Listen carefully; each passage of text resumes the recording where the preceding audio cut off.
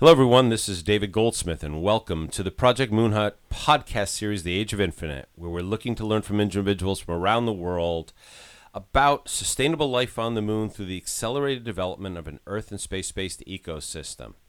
For us, the desired outcome is to change how we live on Earth for all species. We have a phenomenal guest on the line, Dennis Poulos. Looking through his history, it is incredible what he's done. Probably he's had this singled out many, many times. He was a pilot in the U.S. Navy and Marine Corps with over 3,500 hours. But the big thing that tops it off was he was a Top Gun. So if you've seen the movie with, now I can't even remember his name. Who's the movie guy? Tom Cruise. He was a Top Gun. So he was also director of Northrop Grumman Aerospace Systems and their advanced concept groups, and a certifiable space geek, as he calls himself. Hello, Dennis. How are you? Hey, David. How you doing? I'm doing fantastic. Beautiful day today. Yes, We had decided that our topic today was going to be Moon is the first step to human salvation. Very interesting direction. Hopefully we could take this. So you have a few bullet points that you can share with us to get us started? Yeah. In thinking about this, and I've spent a lot of time thinking about this over the last 65 years. So you can't be 49. It's 65 years. So. No, I'm not 49 anymore. I haven't been for a while. What bothers me, what concerns me, I've always been more concerned with the human species than anything in particular. I'm a great believer in country and all that other kind of stuff. But in the long run, my concern is with the salvation of the human species. And there are numerous existential threats to the human species, even more than those that are, commonly thought of nowadays. And I'm thinking about stuff that's a little more esoteric than that. It's my firm belief that space offers one thing which life here on Earth can't necessarily offer, and that is that physical separation at times is required for a species to continue to exist and to evolve. And so spacefaring species, I think, is really important for the human species, both here on Earth and for the evolution of the species altogether. And the continued evolution, and then there are numerous side effects to going to space. As with anything, there's good sides and bad sides, but there is so much potential and hope offered in becoming a spacefaring species that it just like you talk about. It offers the age of infinite, and the moon is kind of the first step, and I really push the moon. Myself, whenever I talk to anybody, and I've been, a moon geek for a long time, because it really is the first step to being able to achieve all the rest of this stuff.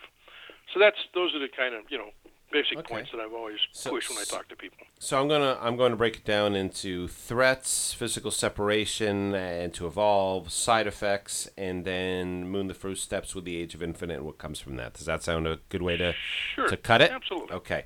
Yep. So let's start with the first one, which are threats. What are these threats?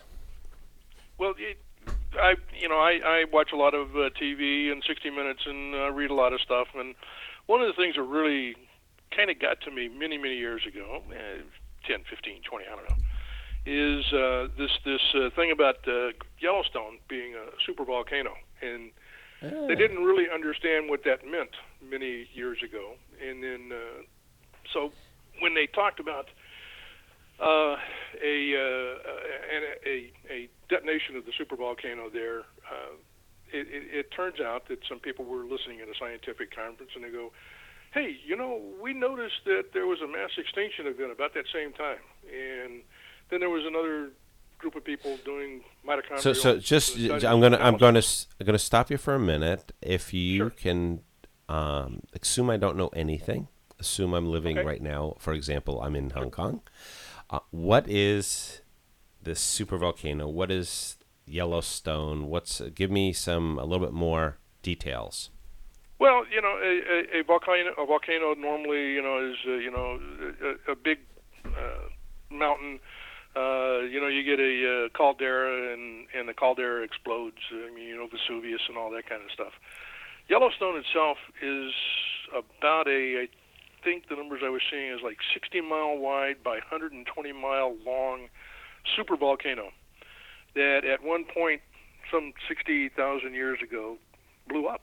And it put enough stuff in the atmosphere that it turns out through various different studies, the human species was almost extinct at that point. So 60,000 years ago, we almost went away.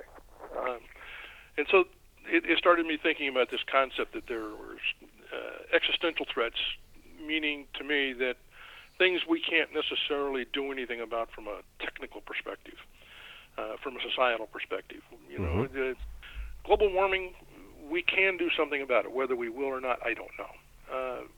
Plastics in the environment, we can do something about it. It certainly represents a threat to the human species, but these are kinds of events that that really are almost uncontrollable, and they present, like I said, an existential threat to the entire species. We could go away. I mean, everybody worries about a comet or an asteroid coming in and taking out the Earth, and that certainly has happened. So I'm constantly. So give me a few of these threats. I mean, we've got the supervolcano. Sure. Are you talking about what are the threats that you have on your list? Well, let me finish up with the supervolcano for a second. As it turns Sure. out, somebody was doing mitochondrial DNA analysis, and at one point, apparently, the human species was down to something like 1,000 to 6,000 individuals in the entire world. Wow. And that was about 60,000 years ago. So they went through all the mitochondrial DNA and they traced it down to something in the area of about 1,000 to 6,000 individuals alive at that point. We always think of the human species as being ever present, always, everywhere, and apparently we almost went away. And that just it blew my mind. I did not understand that. I did not know that there was that kind of threat to the human species. Coming to today, I mean, there's other ones out there. I don't know how many. I don't know if you know about a Carrington level event. No, this is a solar flare. What is it called? The Carrington? Carrington. And what Carrington? He was an astronomer during the 1800s, and he noticed a solar flare. And he was writing about it, and he started noticing around the world different news articles. And we were just getting into the age of trains and telegraphs and stuff. And there was a period where telegraph wires all flamed down at the same time, and they burned up. Train trestles and that kind of stuff. Hold on for just a second. Let me quiet this one down. All the train tracks and train trestles started to burn up spontaneously. And so what had happened was there was an electromagnetic event before the Industrial Revolution that was a very substantial event. And it turns out about every 300 years or so, there's generally a Carrington-level event, a solar flare that impacts the Earth. We just missed one about 4 years ago. We were 7 days ahead of it in the rotation around the sun. So we were just missed it by about a week. And the last studies that I had seen says that about 60% of the human population will die off within 1 year of a Carrington-level event because we're not prepared to live without technology. Yeah, computers go away. The electrical system goes away. The internet goes away. Unless it's been specifically hardened, and no industrial nation at this point is hardening in preparation for a Carrington-level event. And people ask me, why would the electrical system go away? Well, as it turns out, one of the big parts of the electrical system are transformers. There are literally millions of transformers around, but they're so substantial and they last for so long that we only have an industrial capacity to build some like 6,000 or 60,000, I don't know what the number is, some some ridiculously low number of transformers. If you take out the entire world's number of transformers, you can't rebuild the electrical system in a year or two. You don't have the industrial capacity. You can't build up the industrial capacity. We don't have the computer-controlled systems to do it. So we're talking at that point, rampant disease, money goes away. I mean, literally, the world goes back 800 years in a single, 5-minute period. And so, those are the kinds of existential threats. Let me sort of talk about another one that really always kind of concerns me. And talking to Pete Worden, this is what came to what he made me understand at one point, and that's that we do a lot of experimentation with DNA, and frankly, we're a very smart species, but we're not that smart. So we put in a lot of safeguards to prevent DNA. Experimented on DNA that could be very virulent. And we safeguard it with all sorts of different things. But I think we all know that no matter how you safeguard something, sooner or later it's going to get out there. It's going to get in the wild. And frankly, we don't know what the effect of that would be. One of the things Pete talked about was all medical research should be done on the moon because there's physical separation, which is a natural barrier. We can talk more about that later. So there's just an infinite number of existential threats to life today that really puts the human existence in question. I mean, we always assume that we as a species are going to survive, and I don't ever assume that because I don't know that that's necessarily a true statement. Another one that I'm a pilot. I love to fly. I think flying is the greatest thing. It's been a generator of more economic activity. It has brought the world closer together. It has done all sorts of things. But we all know that in the early 1900s, 1914, I think it was, the Spanish flu.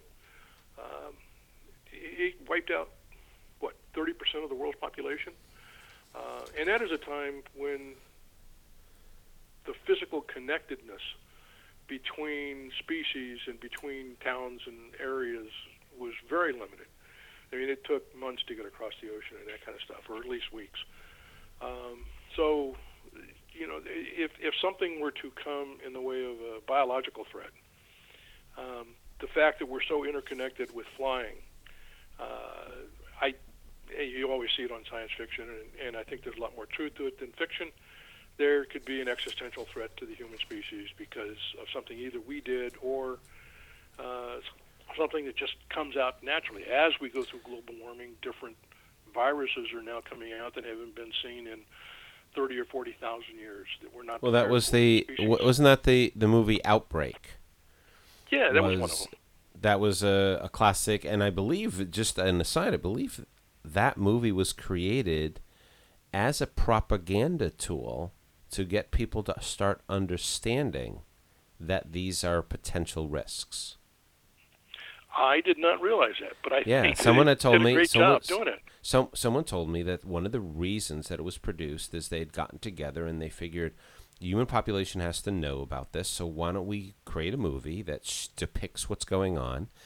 And an interesting aside to the aside is that they show two pictures of Hong Kong because that's where it started, and one of them is not Hong Kong, I believe. I think someone said to me, "No, that's actually Macau, but that's not Macau." So it was, yet they kind of mixing their own and making their own narrative to show that once you have something, a virulent strain, it could be passed along around the world. So it was when you notice it from that perspective, they were trying to educate the populace.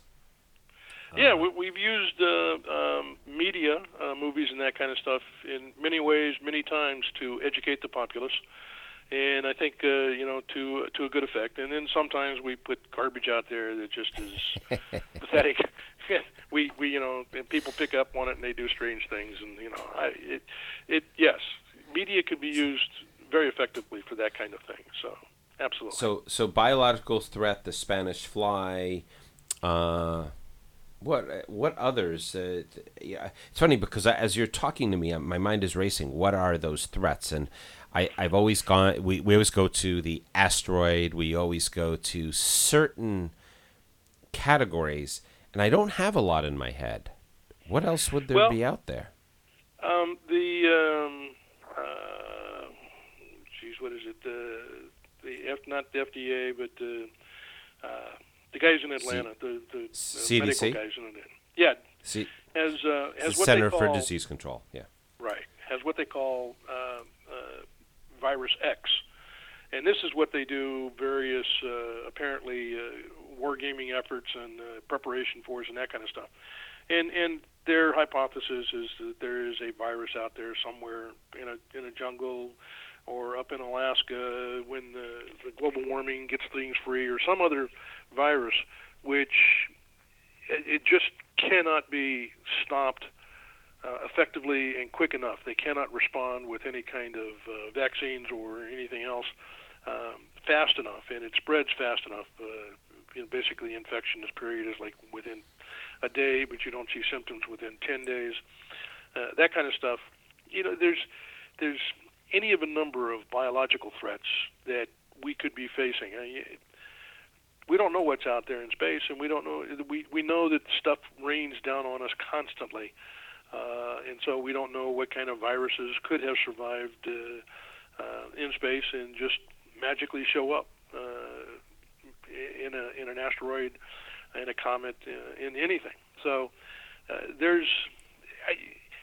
we could sit down all day long and go through the list of various threats to the human species, but we got to sit down as a species and start looking at how do we get our species protected, and how do we survive when one of those things impacts a geographic area.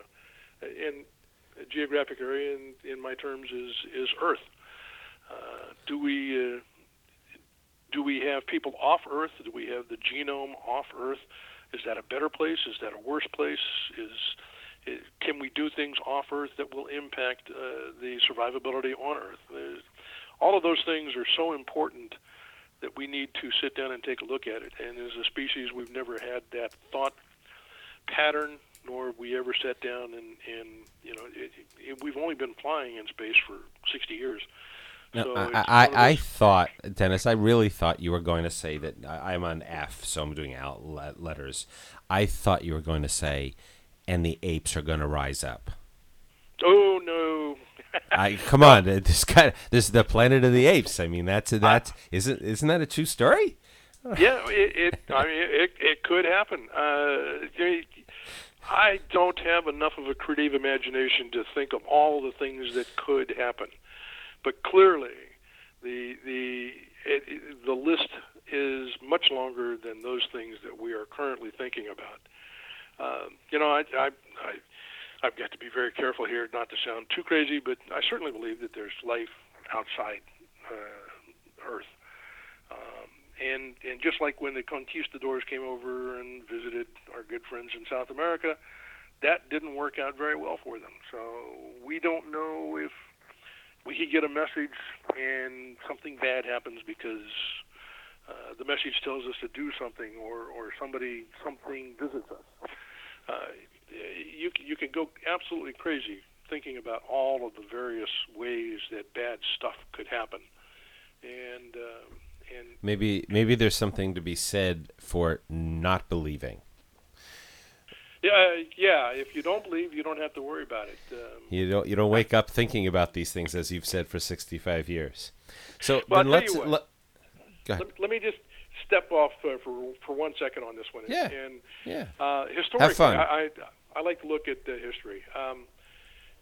The age of the Viking and in Britain, the British had to survive the incursions of the Vikings, and what they learned to do as a species was to turn out the lights, the lighthouses. They would put out the burning fires that would be used for navigation by their own people.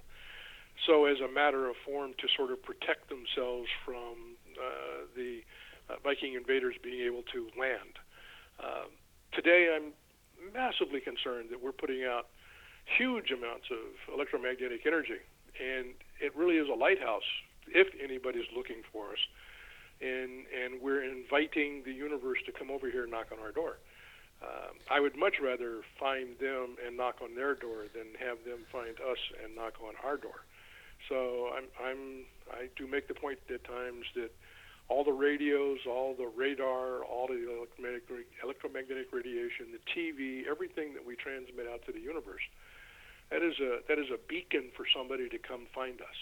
And people go, why haven't we seen anybody else in the local galactic region?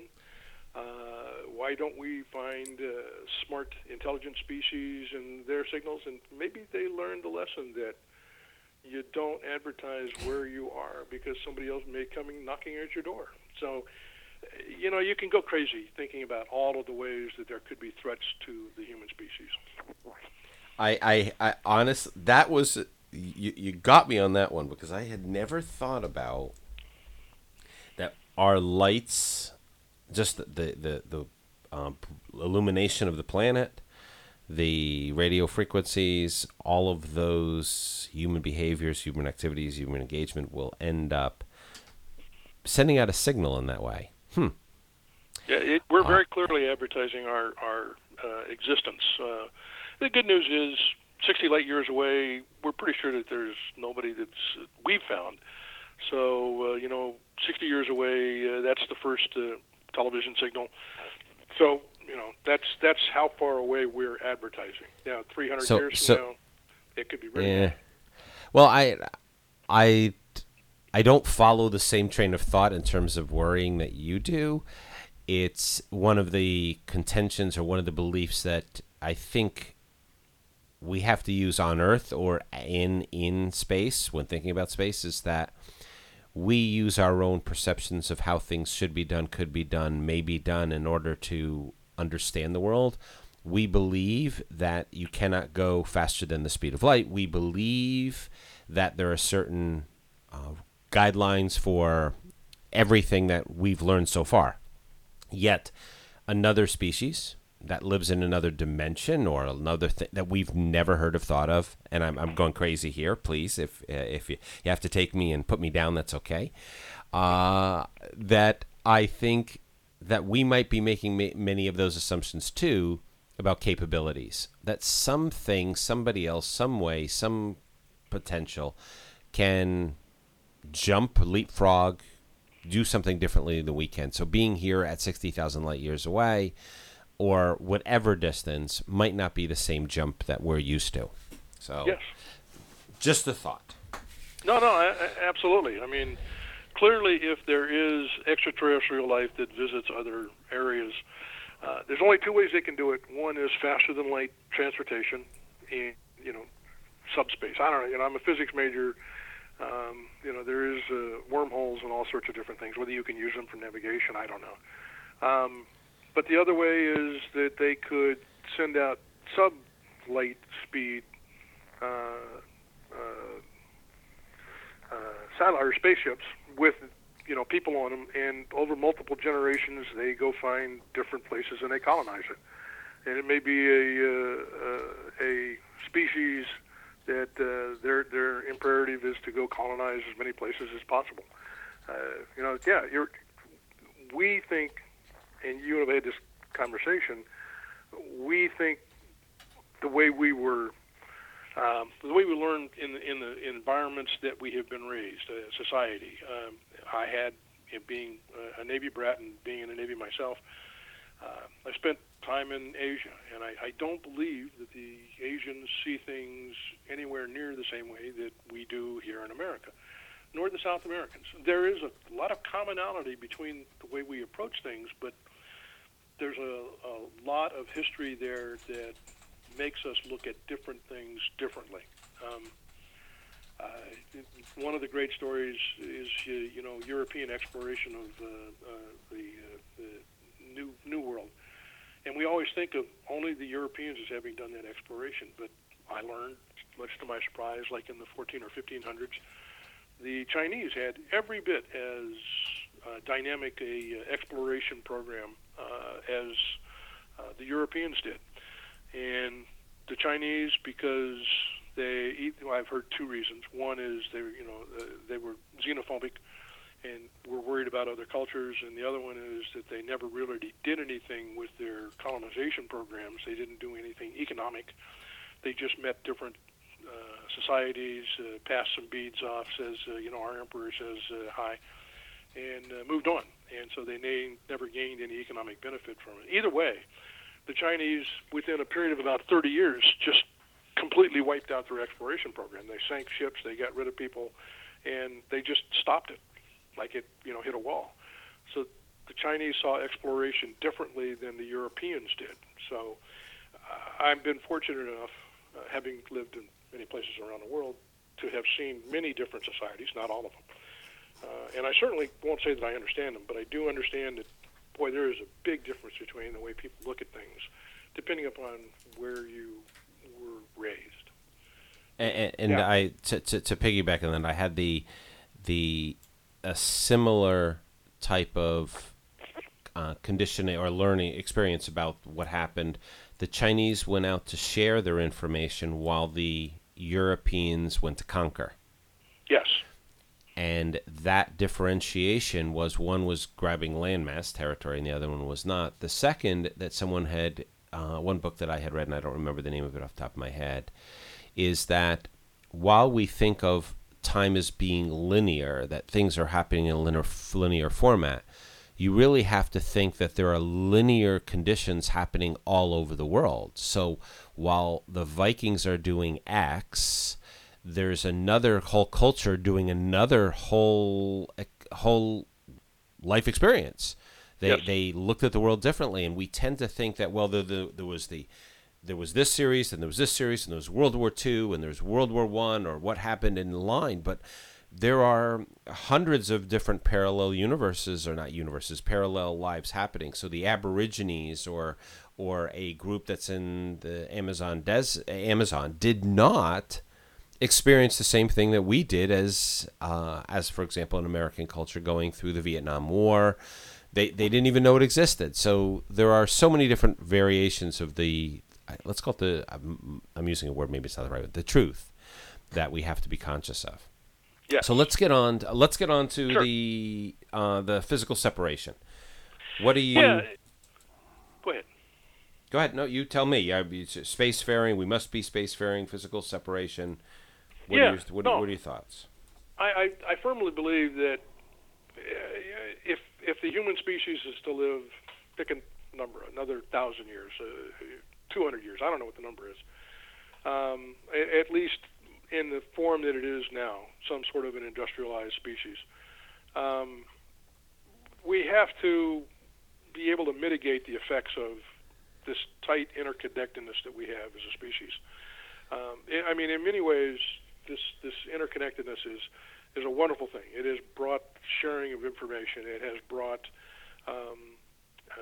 the opportunity to do economic trade and learn things. And the world is becoming a smaller place because we fly, because of all the other things that we do. But the other risk to that is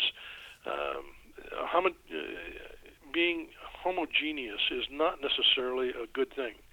I believe that we probably had much more political evolution in the period when we didn't, as a species, have the interconnectedness that we have now. Different places had different approaches to things. The laws in Germany were not necessarily affected by the laws in Guyana, and so I'm a big believer in chaos for a species. The only way that evolution happens is by chaos, and as we get more and more interconnected, there's a tighter and tighter cap put on chaos. We tend to fight chaos as a species, and at the conference that you and I were both at, where I met you, there was that one session, I think it was probably the last session, when we were talking about how do we make laws, pass regulations? How do we do all of this kind of stuff to make sure that space exploration is for the common human good of all human species, or all humankind? And I guess at one point I said, geez, I was really hoping by this point in my life that I would be at least one astronomical unit away from this very discussion. And I meant that in all seriousness. When I was growing up, I thought we were going there as a species, and then space turned into a political football. We're seeing a golden age in space now, but I'm a believer that physical separation allows both the chaos and the ability to evolve into different political concepts. It allows the species itself to evolve different. Here on Earth, we're becoming very homogeneous. We are starting to become very interracial. Not that there's anything wrong with that, but it is limiting all of the variations that we see in human species that have developed over the last 12,000 years. And we're trying to sort of make that go away. I'm going to You're just so you know, your mic. I don't know if your mic is. You got your hand down the mic, or I'm not hearing you as clearly. There you go. Well, let me. Thank you. I'm going to irritate a lot of people here, and I do relate a lot of things to mass entertainment, but I'm terrified of Facebook and Twitter and that kind of stuff, simply because I don't call them social networks. They're Borg version 01 from the Star Trek. If you take a look at the different things that Gene Roddenberry wrote about with the Borg, being connected, almost being interconnected with people having implants in their brains, a common decision, working for the good of the Borg itself, assimilating. And as somebody from the Borg, we're physically separated from the collective. It was massive depression, and they were alone, and all of that kind of stuff. And if you listen to some kids today, when they turn off Facebook, they experience many of the same kinds of things, and to a degree, we turn over our decision making to the collective. So that kind of interconnectedness has its advantages, the economics, the mechanics, the societal things that we're doing now. We're in a golden age from economics, industrialization, technology, all of the things, and it's all enabled by interconnectedness. But to a degree, there's also increased threats, and there's a lack of chaos and a lack of evolution in our thinking that the human species is having to deal with. And that's why I do talk or really think that physical separation, the moon for one, is something that we absolutely need as a species, ultimately going maybe to Mars, certainly out to the asteroid belt, will allow us to continue to evolve as a species, almost force us to do that, and also provide some degree of separation from some of those threats, the biological threats, the Carrington level event where Earth gets wiped out technologically, but part of our genome could be out in space, not anywhere near the solar flare, and continue to survive. So that's why the Borg version 1 is an interesting thought. I don't want to go too far into that, but that's I'm thinking about what you have said, and I'm thinking about a conversation, a little texting, email back and forth I have with one of the presidents of one of our companies, where I replied to this guy and said, look, this isn't happening, and he replied back in a very negative way. Well, you don't know what's happening. And I was speaking to Lori last night, and I said, all I see is his posts on Facebook. So to me, his life looked exciting, and everything was good, and everything was happy, and he was part of the collective, sharing all of those experiences. He had a whole nother side of his life that he wasn't sharing, and yet with the artificial intelligence that's being used in China to be able to facial recognition and some of these other tools that are being developed, we could create where we understand a 360 perspective of someone's life at one time. So, very interesting thought. You took me in a place I hadn't thought about, and now I'm scared. Just kidding. Well, I have been reading that the Chinese are now implementing social credit by your social profile, and that they're talking about limiting travel and sort of other things by how you appear in social media. That terrifies me. I mean, that does. There's a huge experiment, and I don't know the province in China. It's the most western province. There's a discussion about how they're trying to control some of the dissidents, and people are being facially recognized all day long, but they're also going through security scans up to 7 times a day, 8 times a day, and everything they're doing is being monitored on their cell phone, mobile phone. Everything they're doing is being monitored one way, shape, or form, and they are being given, like you're saying, a pat on the back for doing something that is pro-social based upon the social norms of China. And so, yes, we are experimenting with that around the world, and I don't think that will stop. So that's if you think of a cryptocurrency and a token, you're gamifying a certain behavior. So okay, so let's get on to the side effects with our time that we've got left. We've got about 25 minutes. We got side effects, and then Moon is the first step. So let's hit these side effects. What do you see? Sure. What do you feel happening? There's always with any new technology, with any new thing that comes along, there's always negative and positive things. And the idea of going and mining the asteroid belt. I mean, there is a phenomenal amount of wealth in the asteroid belt, just thousands of times over what it exists here. You have to mine it, but the amount of platinum that exists out there, the amount of gold, the amount of everything, is literally thousands of times over what can be actually reached here on Earth. So that creates the ability for absolutely phenomenal wealth. But what it also does is it says that, well, let me take another step back again. Diamonds, everybody knows that diamonds are sort of a gold standard. It maintains its price and its wealth and its value.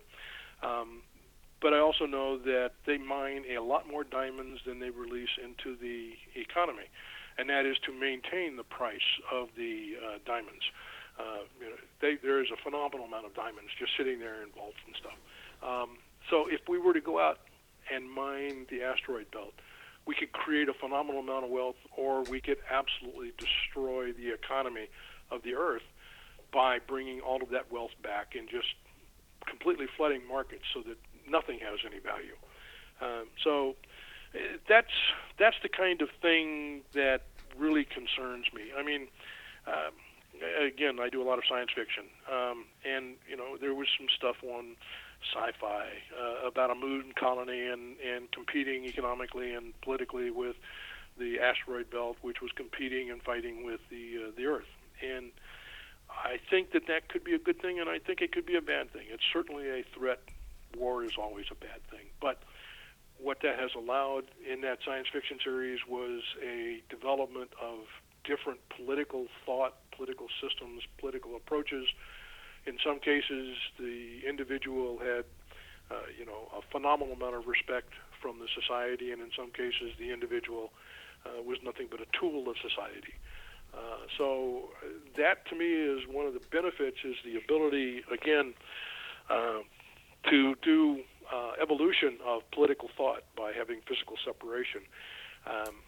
People in an asteroid belt that actually colonized an asteroid belt, somebody on Earth could tell them, you have to do this, and you have to have a bank, and you have to have a credit card, and you have to.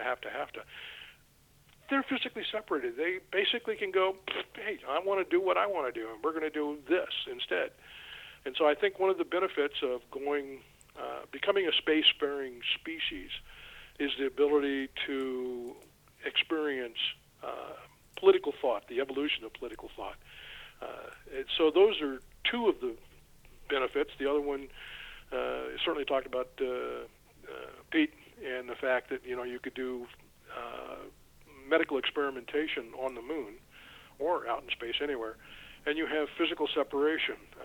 Even if a virus escaped, you're in a high radiation environment, and it really couldn't survive in being released accidentally into the environment on the moon.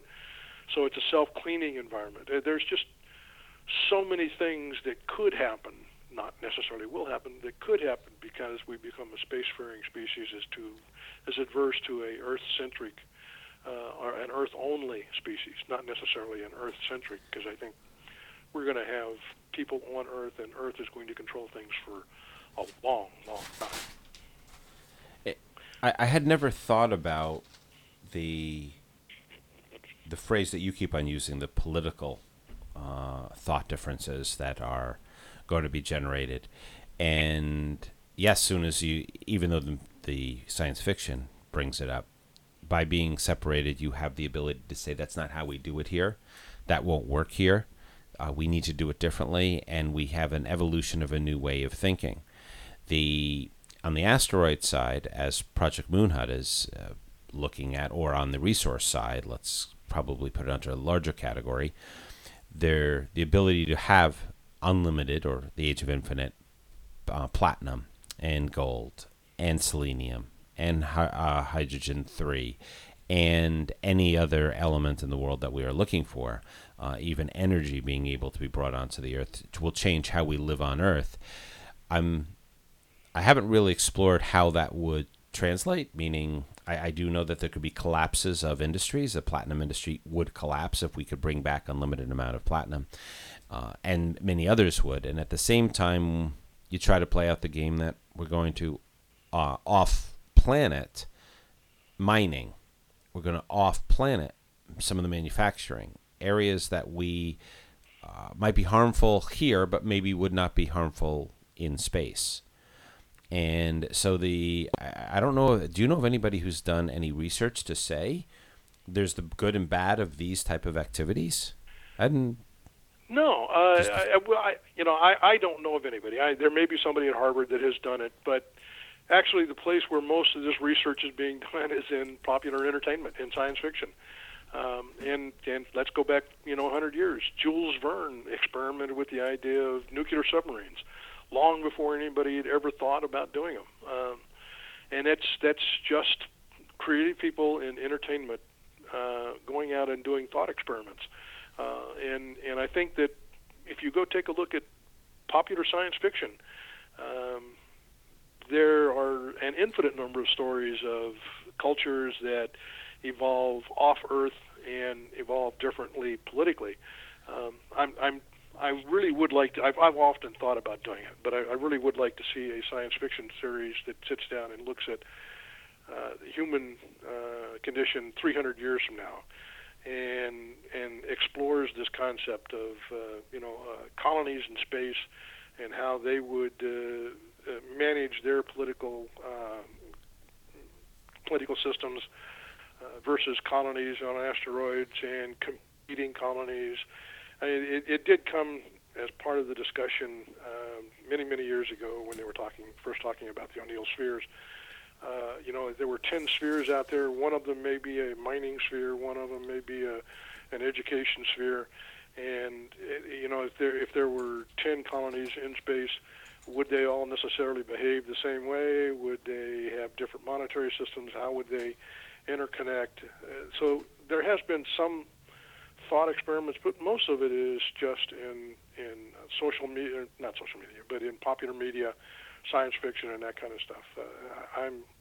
I used to be a prolific reader of science fiction. I will admit that I have stopped reading to a large degree because in business you read thousands of emails every day, and I'm just tired of reading. I'm looking forward to the day I can retire and actually go back and read science fiction again and exercise my mind. So, yeah, I don't know that anybody's done the studies. It might be worth it, but getting I think it would be to.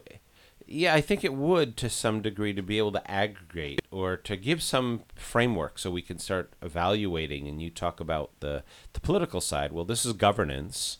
This is decisions that we would make, and if you had the advantage of thought, the advantage of someone who has already thought it through, whether it be, it doesn't have to be a person who follows governance or follows certain areas of expertise. It could be, I'm looking up the movie, and I brought it up on one of the other audio casts, is the book Seven Eves. Yes. And that's Neil Stephenson's. I've got it on my book. I've got it on my nightstand to read because I really want to read it. I was told by so many people to read the book that I had to read the book. So I read the book, and it does make you question a lot of exactly what you're saying. So I thought that was an interesting take, and you've kind of brought it back to me as a means of understanding mirth, which Moon and Earth, understanding some of the initiatives that Project Moon Hut has in place, and I think I have to explore that a little bit more. We have, cool. No, I was going to say the one thing that I will caution you on, although it's not really a caution, it's just a comment, is we had a conversation earlier about the fact that depending upon where you grow up, it colors your approach, your way you think about things, and so having only lived in an Earth-based culture, it would be hard, I think, for people. I mean, you could do it. You get the right people together, but it would be hard for people to sit down and really place themselves in a culture that exists only on the asteroid, that is so far separated that people have never visited Earth, and the only home they've ever known is an asteroid. And it would be interesting to see how people would try to put themselves in that mentality so that they could understand what might evolve socially. And you're absolutely right. It would be an impossibility if the book that was the Kelly brother who came back from space, I think the name of the book is Endurance. Yeah. I did not read the book. I've read portions of the book. The horrible time he had with certain bodily functions. You hear about the eye starting to become more round and not being able to see. There are a lot of challenges that we'll face in space. And unless you've had that experience, and we've just had our first person live in space 340 days. Before that, it was 6 months. So we're just starting to understand what that means. And what's that going to do genetically to a human being? Yeah. I mean, the first human beings that are born in space, that's going to be massively interesting to see what that's going to do to them. So we've got the next 500 years of human history are going to be absolutely phenomenal. My only sadness is that I won't be alive to watch it, because it would be phenomenal to sit down and watch. So let's take on this last one. The moon is the first step, the age of infinite. Let's end strong with what are you thinking when you say this is the first step in human salvation? What's your frame of mind? Yeah, what I'm talking about is not salvation is becoming a better species or anything else, but salvation is in preventing the extinction of the human species. So my thoughts, and like I said, I've been a space geek for a very long time. I've always been one that said we have to become a spacefaring species in order to survive. And Stephen Hawking said the same thing. So I'm sorry, I'll have to quote him because I was really thrilled to hear him say that. But yeah, we've got to get physical separation, and the moon is the first logical step to doing that. Right now, we live in low Earth environment. That really is. It's not even Earth. It's just low Earth environment. There are some physical things that we go do, but being 3.5 days away and having to survive and create a hut where people can live and do things, and then sooner or later, ultimately, there will be people there, children, so they have to have medical facilities, they have to have educational facilities. I have said at a couple of conferences, just in a comment, that the day that NASA moves its headquarters to the moon, and the day that Coca-Cola puts a soda jerk, and I don't know, people probably won't know what that means, but put some kid serving soda to take care of the people working on the moon, those are the days when we will become a truly spacefaring species, and we will now start to evolve well beyond our cradle here on Earth. Earth will still be here. It's never going to go away. It's too many people are too controlled to leave it, and many people, they can't stand the thought of actually leaving the Earth. And then there's a few of us that would go, yeah, I'd leave in a heartbeat. So going to the moon is the first step in learning how to survive in space and evolving into a spacefaring species. That's my basic point, and we have to do that as a species in order to survive. We just can't continue to live here forever. The challenge with space is there's the large part is developing the technology that will enable us to do that. Right. Do you? Hold on, just a minute. I got a business partner that's trying to get a hold of me. I'm sure he's pissed off at me now, but that's okay. Well, it actually says pick up the phone, so he's yelling at you. I know it's your ringtone, your yeah. ringer. When you think about space and the challenges that we've had and the fact that the past 50 years has been more of a political mess than it has been an actually technological mess or technological advancement, what's your timeline for actually being able to live on the moon? Live, not. So we're going to have people going to go back and forth. They're going to stay for 3 weeks, 3 months, and then they're going to come back. When do you think the first living on the moon? These people go and they say, "We're not coming back. I'm going to stay here. This is my new home." It's an interesting question. Everybody that predicts what's going to happen in the future never gets it right. For those people not here in America, there's football or basketball. The 64 best teams, and they all play each other, and number one should all play each other, and none of that ever happens. And so you can't predict anything. But I think that if we can keep space from being a political football, so that when a new president gets elected, his space program is anything but what the last guy was doing. If we can keep space from being just a political football, or if we can have people that invest for the economics of it and outside of political reasons, we could have people living permanently on the moon easily within the next 50 years. And I would like to think that within the next 25 years we could do that. If it turns out that it's nothing but a political football, and on the darker side, let me say that I believe that there could be forces here on Earth that would be afraid of a truly spacefaring species because of the fact that the separation does not allow for as much control as many of the political institutions on Earth want. If they can, in fact, prevent us from going to space and becoming a spacefaring species, it could take much longer, 200 years, or like the Chinese, we could just turn it all off tomorrow and never become a spacefaring species. But I'd like to believe as an optimist that certainly within 25 years, within 50 years, and hopefully within 25 years, I think we can become a permanent habitant of the moon itself. The first meeting I had at NASA 4 years ago this month, or 4 years ago this month, somewhere in that time. We've been doing this for 4 years. It was somewhat the conversation was somewhat around the political challenges, and that we could have been there, should have been there. There are a variety of reasons we haven't.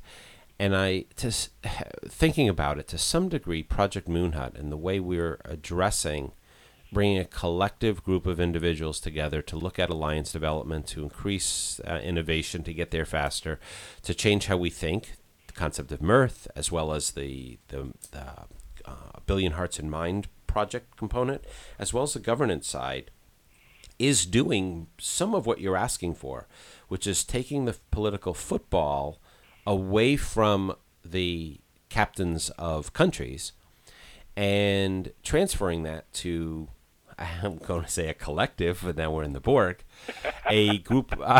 So I don't know if I'm actually solving anything.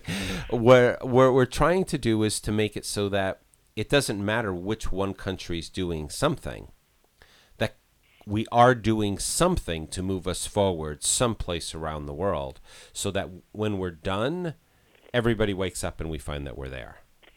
I am so excited to see that happening. I go to some of these conferences, and it's all just the same people telling each other the same crap, and nothing ever happens. And then went to that one conference where I met you, and it renewed my faith in what we could do as a people. I often refer to myself as the member of the cheated generation, and that we had space with Apollo. We knew we could be there. We knew we could go back. We knew we were going to evolve into a spacefaring species. And then all of a sudden it came to a screeching halt. And so, I often believe that my generation was the cheated generation. The Gen X guys and the millennials have got the internet and virtual this, that, and the other. But my generation wanted to be the space generation, and we got it ripped out from underneath our feet. So it doesn't mean that it doesn't mean that it can't happen again, and that's where we're trying to. What the Project Moon Hut says is, yes, there will be places that will pull us down. Yes, there will be challenges along the way. There are many people who believe we should not be in space. Project Moon Hut is about how we live on Earth for all species. So we become a collective. Again, the wrong word. We are engaged in how do we solve challenges on Earth and space at the same time. So we're looking at climate change and seawater levels rising and the extinction of species, and we're looking at the social displacement from different activities that we're engaged in. We'll go into all the details.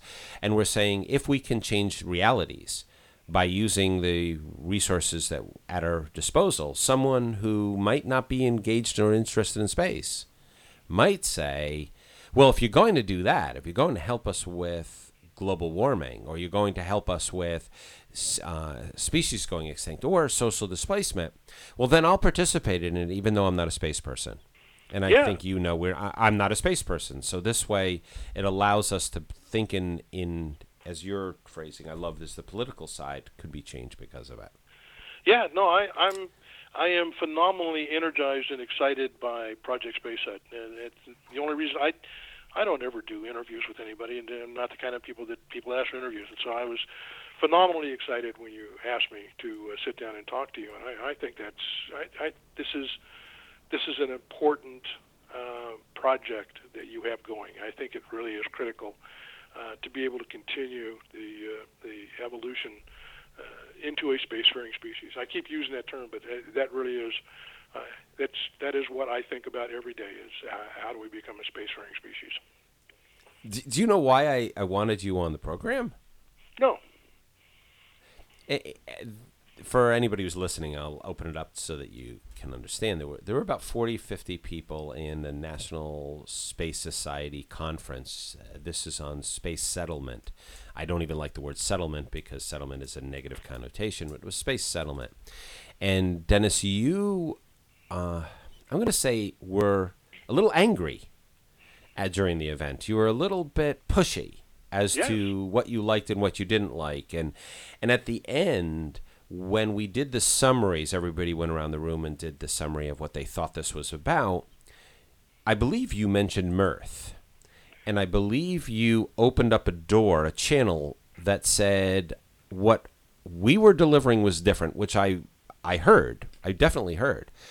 Yet I was a little intimidated by you. I was a little intimidated because you were so angry at the thoughts that were coming out of people's mouths that you could see it in your body language. And when that olive branch came out, I said, when we handed cards, I said, I'd like to call you and talk to you. You said, yeah, I'd love that. I was, again, taken aback. And so that was kind of that you were an antagonistic component to that meeting, and to me, or an irritant to the meeting, or you were just irritated. And I saw that, and I figured you just have to have a different perspective. So that's why you were asked. Yeah, a lot of people told me I have a different perspective, and it's not usually said in the kindest of terms. Well, in this case it was, and I did have to get permission from your wife for you to do the interview, but that's a whole different story. Well, I find you to be fascinating, and I really enjoy people that think outside the norm. I won't say outside the box, outside the norm, because we have become so ensconced in the NASA way of doing things or somebody else's way of doing things that people thinking outside the norm truly excites me. It just, I get so energized by it. Well, we're working hard, and I'm hoping that you will be along for that journey. So thank you so much for doing this interview. It was an unexpected privilege that you would be willing to take the time, based upon now how you know how I felt about you. Well, I appreciate it, and this has been very fun. Thank you. Well, and I did. You've got me thinking in a variety of areas, that's one of the things that I appreciate, is that you've made me think differently, and that helps us to come up with new opportunities that we had never explored before. So, again, thank you, Dennis, for the time. For those of you who are listening, appreciate you taking the time to listen to the Age of Infinite and Project Moonhut, and learn more about Project Moonhut. There is a website that you can go to if you're interested in just looking. It's called projectmoonhut.org. We are a 501c3 organization, and we are for the betterment or the change, how we live on Earth for all species. We have a combination of deliverables. When you're there, you'll be able to sign up for our future space-related database project. So please sign up for it. There's no harm. There's no foul. We're not going to take advantage of you. What we're trying to do is create a movement in this whole space sector. You could also there's a lot of news today about Facebook, but you can go to facebook.com/Project Moonhut, and you can go connect on Twitter @Project Moonhut. So again, it was a pleasure that you tuned in today. For everybody, I'm David Goldsmith, and thank you for listening.